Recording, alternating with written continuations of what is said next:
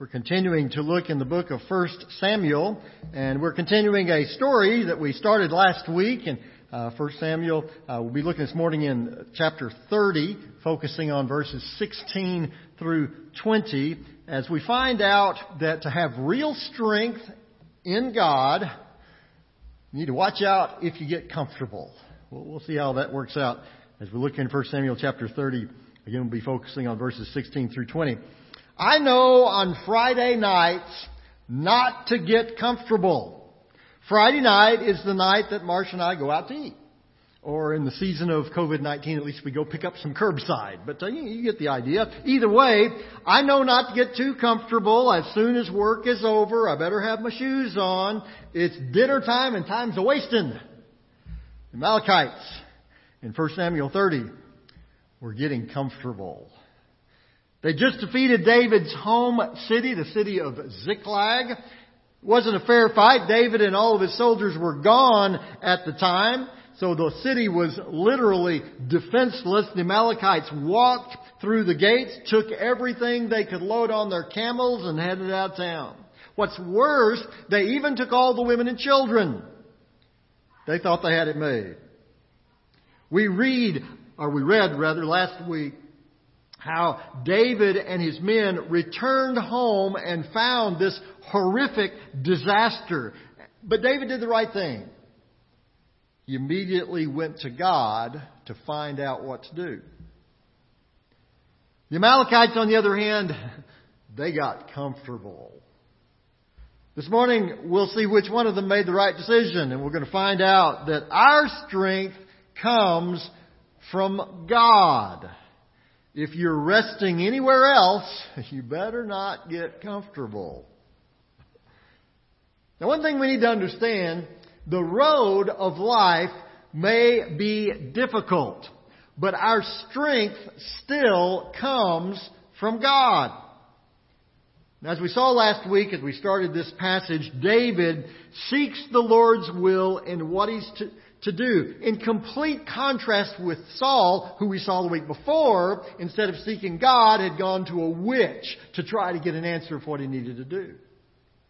David, as we saw, received the better answer. God told David to take his men and pursue the Amalekites, that God would win the victory. Now that didn't mean that David's journey was going to be easy. It wasn't. In fact, it was far from it. According to verses 9 and 10, David starts out this journey with 600 of his best fighting men. But it doesn't stay that way. Verse 9 says, David and the 600 men with him came to the Bezor ravine, where some stayed behind, for 200 men were too exhausted to cross the ravine. But David and 400 men continued the pursuit. Now think about that for a minute. These are David's finest soldiers. They are battle hardened. They are trained. They're in good shape. They are strong. And 200 of them, after this journey, can't go on. They just can't take another step. And remember, these are 200 men that their families are being held hostage. And they come to the edge of this ravine and they have to tell David, David, we're exhausted. We just can't go on. They were hurting. It was hard. And 400 of the soldiers, also tired, also weakened, also hurting, decide we've got to continue. But it wasn't easy. It had been a difficult journey to this point. You can imagine that they'd been marching double time trying to catch up with the Amalekite army as quickly as they could. They come to this ravine. It's going to be very hard to get across. And yet 400 men say, we're going to do it. This is going to be difficult. This is going to be hard. But we're going to make it happen.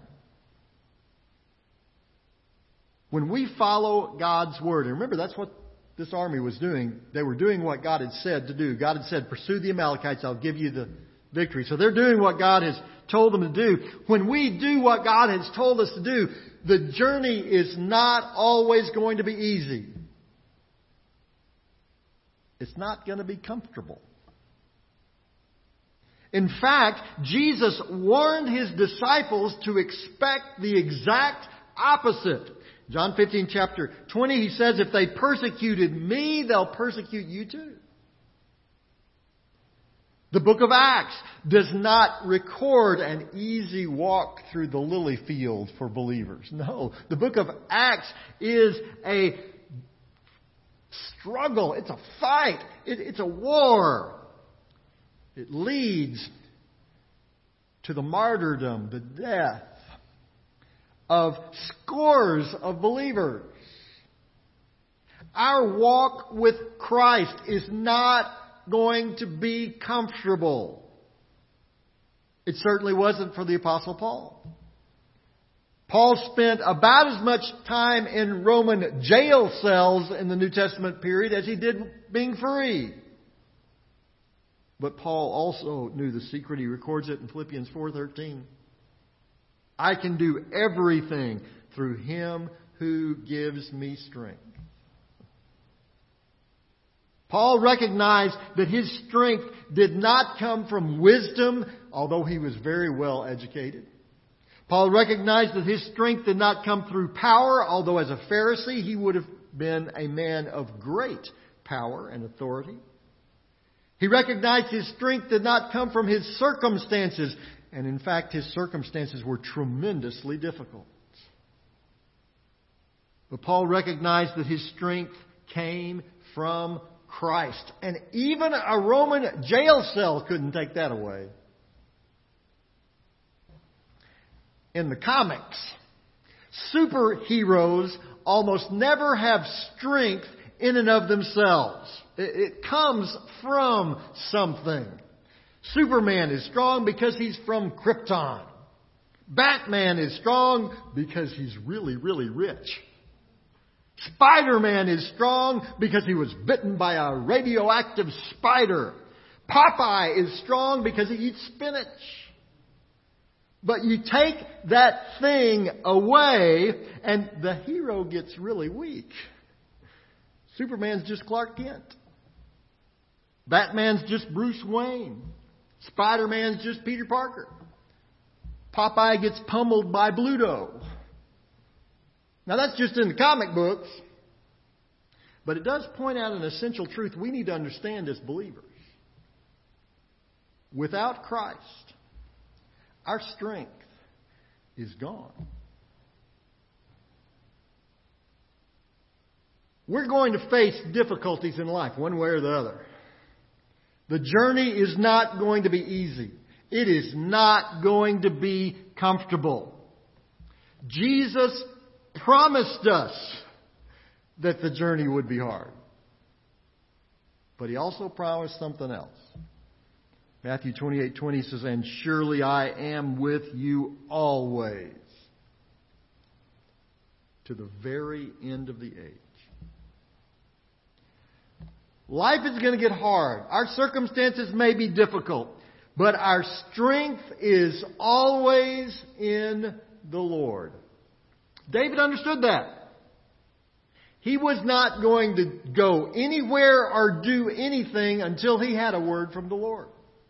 So before he does anything, even recognizing the terrible circumstances there in his hometown, looking around seeing all the houses burned, all their families gone, David, though most certainly every fiber of his being wanted to jump out, get in gear, head out after the Amalekites, he doesn't do that. He stops and he prays and he says, God, what do you want us to do?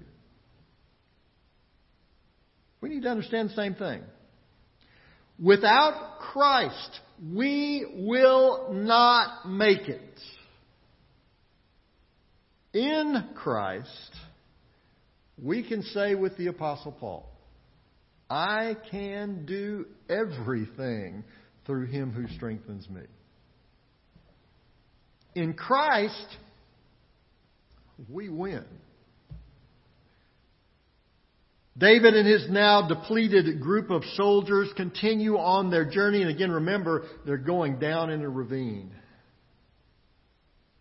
Bear Grylls wouldn't have even enjoyed that. It was hard. It was a difficult journey climbing down into that ravine. It was an even more difficult journey climbing up the other side. And beyond that, they were headed towards what they knew was a large force of very well-trained soldiers. The fact of the matter is, they didn't really know what they were going to run into. But they continued the journey knowing that God had told them to go. And as they go along the journey, they come upon an Egyptian, a servant of the Amalekite soldiers. And this Egyptian had become ill. The Amalekite soldiers had just said, "We don't want to mess with you." And they literally just left him by the side of the road to die. So David and his men found this fellow. They nurse him back to health. And this guy knows everything the Amalekites are going to do. And he tells them, "I know exactly where they're going to camp. And I can take you there." And so he leads them straight to the Amalekite encampment. And the Amalekites had grown really comfortable in their victory. They thought they had gotten away with it scot-free. They were so comfortable they were having a big party. David and his men caught them completely by surprise. And they win a total victory. It's recorded in verse 18. David recovered everything the Amalekites had taken, including his 2 wives. Nothing was missing, young or old, boy or girl, plunder or anything else they had taken. David brought everything back. In this passage, David doesn't just win a battle. He'd won a lot of battles. He'd done that before. But this was something different. He didn't just teach the Amalekites a lesson. He doesn't just take revenge on them and show them who's boss, teach them to ever try that again. David restores everything that was taken. All the people who had been kidnapped, all the personal items that had been stolen, he brings it all back. David's victory illustrates something that we all need to understand.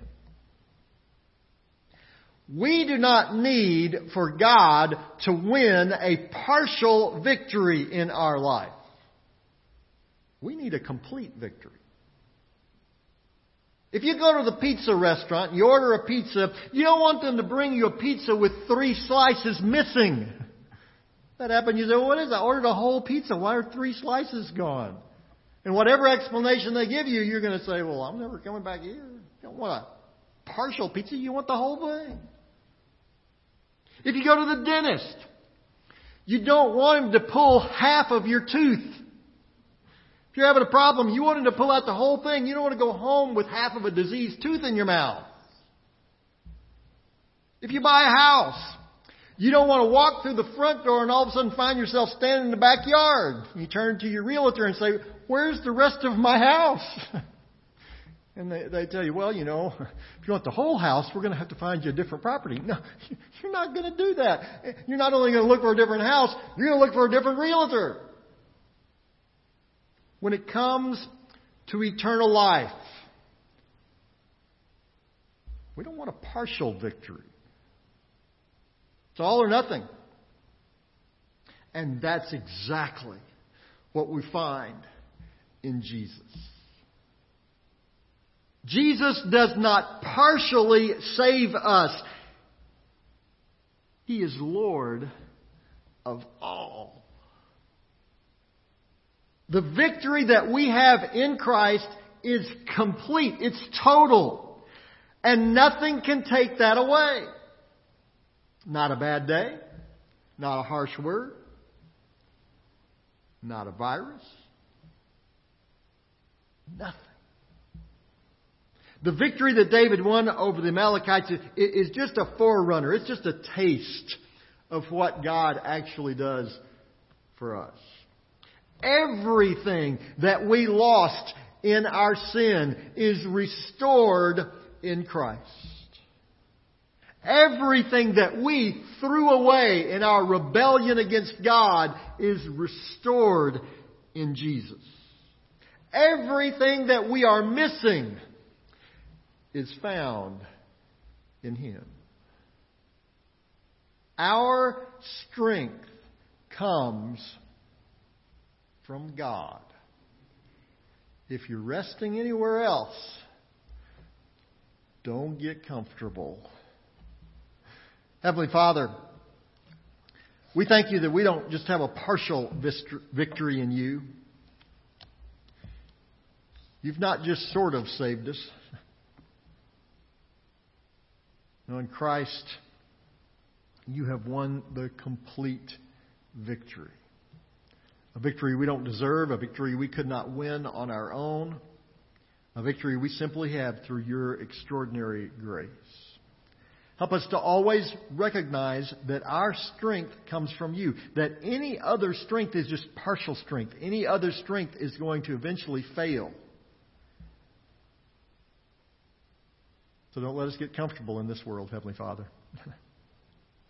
Help us to realize this world is going to crumble away. That even the very best that we might have in this world one day will no longer be. But the victory we know in Jesus will never end.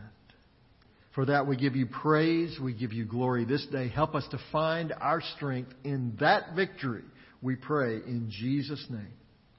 Amen. In just a moment, we're going to have a time of invitation. It's an opportunity for you to respond to what God's doing in your life this morning. Maybe you're here and you're tired of the partial victories. You know exactly what the Bible's talking about. Because you've had those Amalekite victories where things look just really good, just absolutely perfect. Everything was going great, and then all of a sudden the floor falls out. And what you thought was so absolutely secure, it just slips right through your fingers. And you're beginning to recognize that everything in this world is that way. Even the very best this world has to offer. It's not complete. There's something missing. And so today we offer you what only Jesus Christ can provide. Total victory. And you may wonder, well, how does that work? What's that all about? Well, we want to help you to understand what it's all about. It's an incredible story. You really want to hear it. How Jesus died on the cross for your sin. How He paid the price in full for you. How He rose again 3 days later. How He's alive right now and is available for you to receive as your Lord and your Savior. We want to describe that to you. We want to show you in the Bible where it talks about each one of those things. Now, ordinarily, we'd invite you to come up here to the front. We'd sit down with you and talk with you personally about that. We can't do that right now because of the virus, but we have a way that we can help you with this most important decision of your life. There in the pew racks before you, you'll see a card there. It's a connection card is what it's called. It's got a space there where you can provide us with some contact information and then a little box that says, I want to follow Jesus. Just check that box and then drop it in one of the baskets as you exit out the door this morning. We'll be glad to get in touch with you and just visit with you by phone about how you can know this complete victory that only Jesus gives. Maybe there's another way that God is working in your heart. Maybe you're looking for a church home. There's a place where you can say, I'd like to be a part of National Heights Baptist Church. Just check that box.